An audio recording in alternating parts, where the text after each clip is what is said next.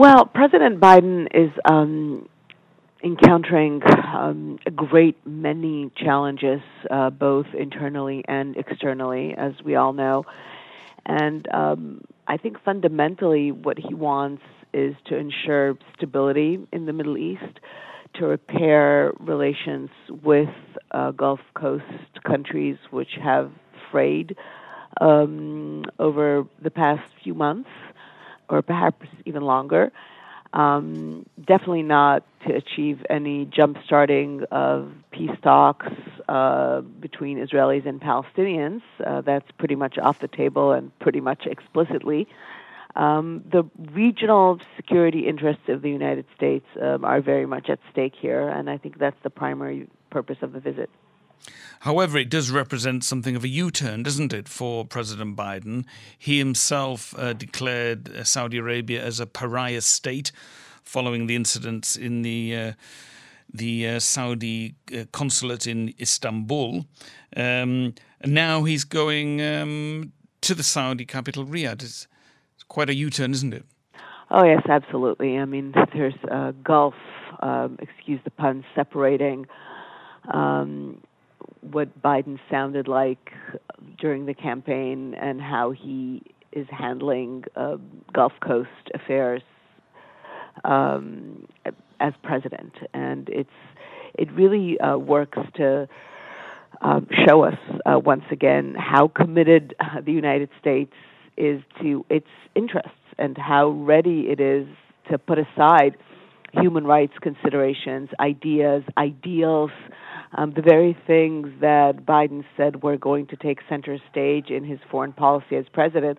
All of these have been shoved aside in the interest of ensuring the United States' global standing and its particular security interests vis-a-vis Saudi Arabia and neighboring states. And, of course, U.S. economic interests. He wants the Saudis to boost oil production and therefore, hopefully, bring down the price of petrol for the U.S. consumer. Right. Saudi Arabia and other countries in the region have not helped the United States manage its interests during the Russia-Ukraine war. And President Biden wants to change that and wants to enlist these countries for more active support in American interest, be it increasing production or a more consistent and affirmative stand vis-a-vis Russia. Whether he is going to be able to achieve that, I don't know. I agree with you that it is in some ways kind of shocking to see the President of the United States come in almost with cap in hand, right, to countries that are not the United States equal. But that the United States acutely needs at this particular moment. Has this upset the radical wing within the Democratic Party? Yeah, there's a lot of criticism over Biden's trip to Saudi Arabia in particular by human rights organizations and their benefactors in congressional politics. For sure, I mean, there's something uncanny in this, what we expect to be a display of diplomacy and attempt to reassert the alliance between the United States and these Gulf countries, which are all authoritarian, all deny basic human rights to women, to immigrants, all stand very much in opposite to what the United States stands for. But once again, the United States foreign policy is always directed at and centered on American interests. And if interests are at stake, then ideals are going to be set aside. With so much going on in the U.S., whether it's Roe versus Wade, the war in Ukraine, how to react to that, the very serious inflationary problems, it's doubtful this visit will even get much attention with the American public. Yeah, I mean, the visit to Israel and the Palestinian territories is essentially getting no attention. The part of it that seems to be more appealing to U.S. media as a subject for coverage is indeed the Saudi Arabia part of it. But it's true, Americans have never been very interested in foreign affairs other than when they touch their own lives through wars or events like 9/11.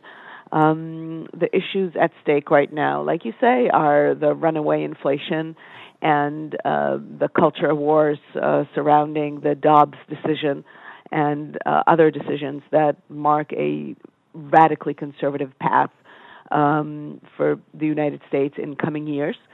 And these things matter to Americans more than what goes on in the Middle East.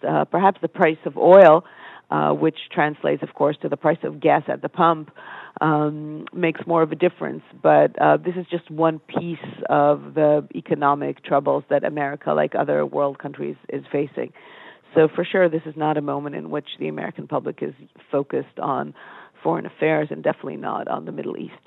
Finally, briefly, just on the Palestinian track, you said we can't expect any major breakthrough. We know that President Biden favors the two-state solution.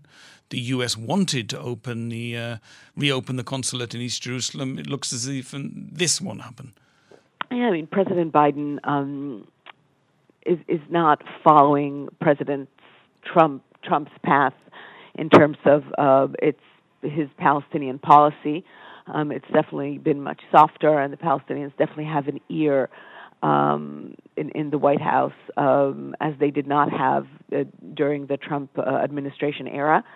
But at the end of the day, I think, again, being a pragmatist and a realist, President Biden understands that the Israeli public is not invested at the moment in resolving the Palestinian-Israeli conflict, and it's just not on the table for the United States. There's no point in investing time, energy, or political capital in trying to broker a deal that will never come through.